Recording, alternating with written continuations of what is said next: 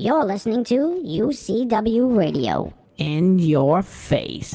What we got here is a failure to communicate. Oh, have I got your attention now? Greed, for lack of a better word, is good. You know what I mean? Money to be made in a place like this. Money never sleeps, pal. You're crazy. Don't run when you lose. Don't whine when it hurts. You know what it takes to sell real estate? It takes brass. I've fallen, and I can't get up. All right. Welcome to Money Never Sleeps. This is a show where we touch on anything and everything that impacts the flow of money from around the corner to around the world. And, everyone's talking about what's going on with what President-elect Donald Trump is trying to do, which is actually what he's doing. He's executing before he's even in office, which is pretty interesting. I haven't seen too many president-elects do that, and he's being very proactive with everything. And if that doesn't send a message out, to the world, nothing else will. But I wanted to talk about something specific. In America, we went from being a manufacturing industrial nation, leading the world in technology, innovation, so on and so forth, to becoming a service nation. Now, there's nothing wrong with servicing. We need services. However, we need innovation, and that's something we need to get back to, and get back to basics.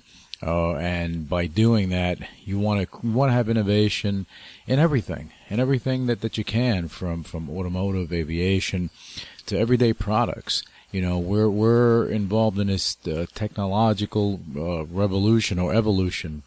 And basically, we're jumping into the Internet of Things. The Internet, just, a little over, 20 years ago wasn't even here to the masses. And we went from the AOLs to where we are today with Google and everything else and Amazon. The bottom line is, the Internet of Things is going to be huge, and, because everything's going to be connected in some way. We just want to avoid the Terminator situation. Don't want that. But, when doing that, you need the manufacturing part of it.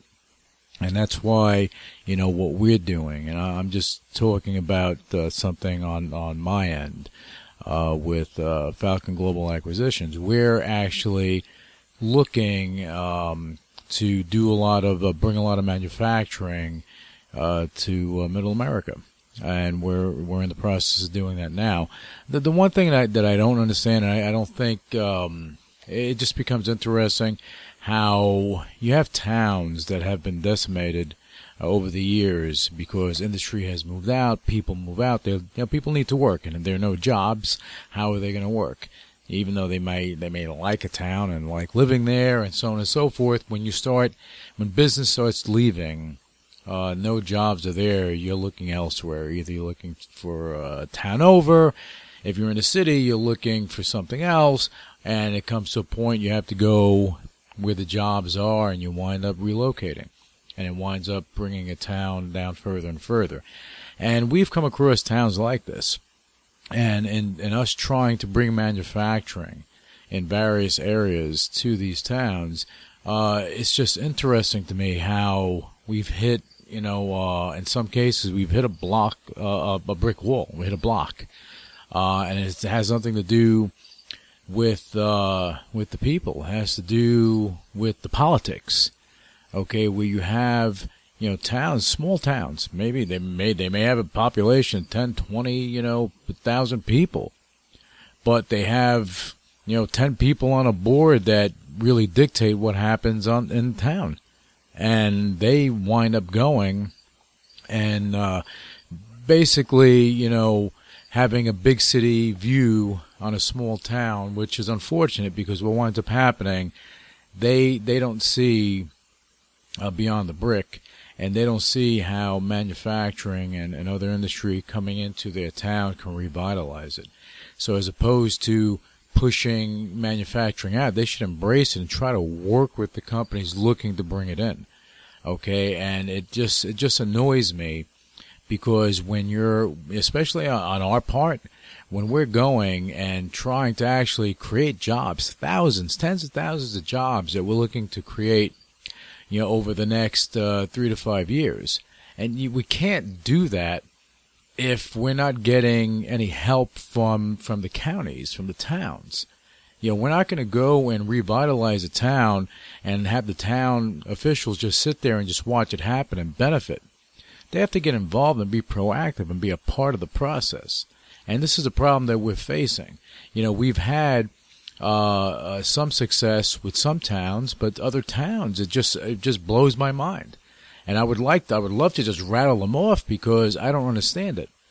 You have a town that towns that are crushed due to the economy and due to lack of jobs.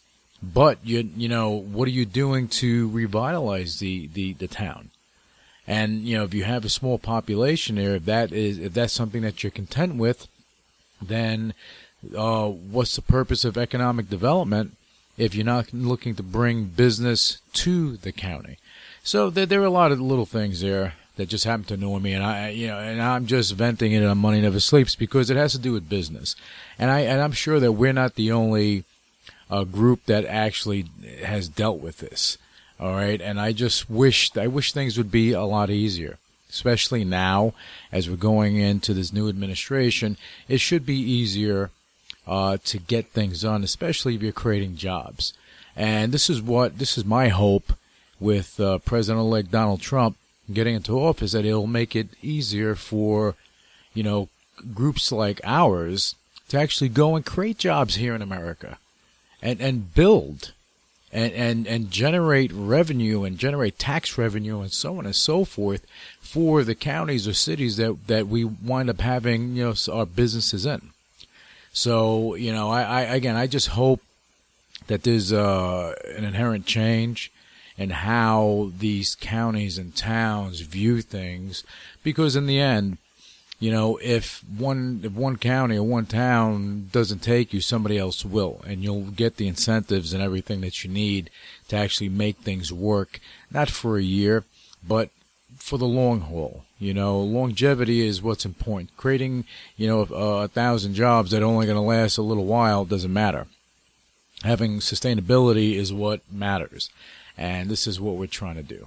Okay, so, but I think that there should be more accountability within these boards to actually really look at what's best for the town and make a deal that's going to incentivize companies to actually go even to those counties or surrounding counties, because once you do that, it trickles down.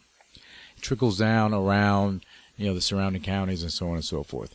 But anyway, that's my these are some of my thoughts this morning.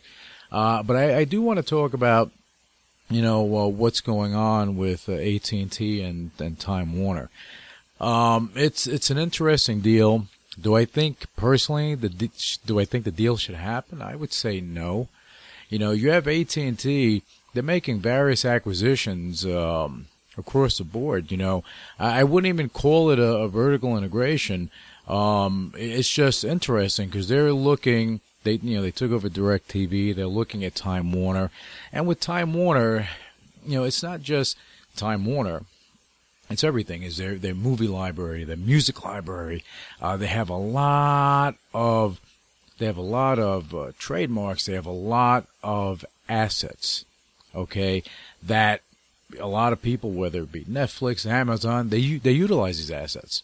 So now if AT&T with their DirecTV and they have all that in order, they take over TimeWarner, what happens? Does Amazon not have access to these properties any longer? Does Netflix not have access to these movies and shows and whatever they may have?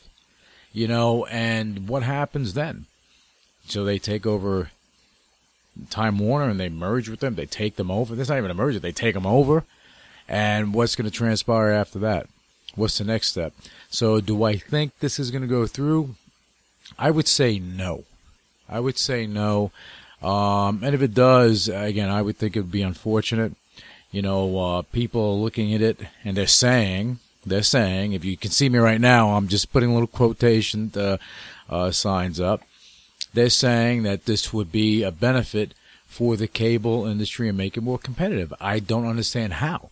Because if AT&T has DirecTV, they want to push their products.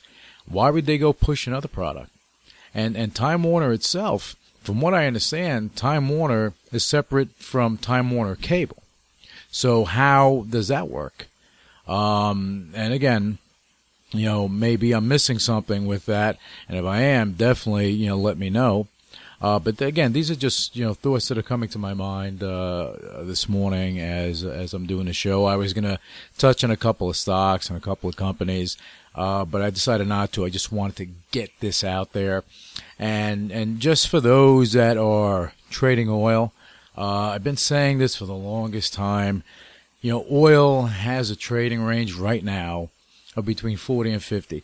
When OPEC met and they made a deal and all this other stuff, this is an old story. This is like a rerun of other stories over the decades.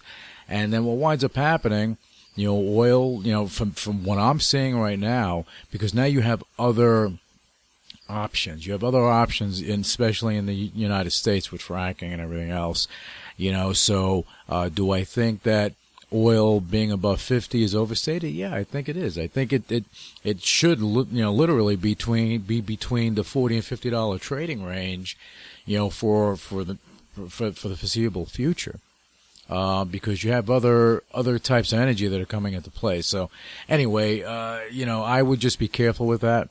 To me it's a head fake, but I would just be careful with it as you're looking at it. All right. Anyway, that's about it for this edition of Money Never Sleeps. I'll be back with you tomorrow, and I do want to touch on some stocks that may have something interesting going on. But I'm looking to get some additional information before I say anything about them. But I hope to bring them on the show tomorrow, talk about them, and touch on some other topics. All right. Until then, I want you guys to have a great trading day, and go out there and do some good out there as well. That's going to be part of my ending message. Do some good out there. Go have a positive trading day, make some money, and try to do some good out there in the process. All right, you guys have a fantastic Wednesday, and we'll be back with you next time on Money Never Sleeps. Initiating shutdown sequence. You're listening to UCW Radio. In your face. What is your major malfunction? So let it be written. So let it be done. Ladies and gentlemen, my mother thanks you, my father thanks you, my sister thanks you, and I thank you. All opinions expressed by Luis Velazquez on the Money Never Sleeps radio show and its website are solely his opinions and do not reflect the opinions of the UCW radio show or their parent company or affiliates, and may have been previously disseminated by him on television, radio, internet, or another medium.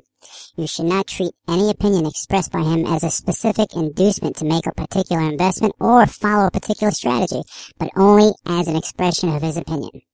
His opinions are based upon information he considers to be reliable, but neither the UCW radio show nor its affiliates, parent companies, and or subsidiaries warrant its completeness or accuracy, and it should not be relied upon as such.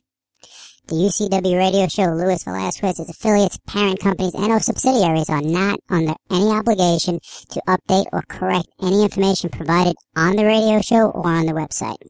His statements and opinions are subject to change without notice.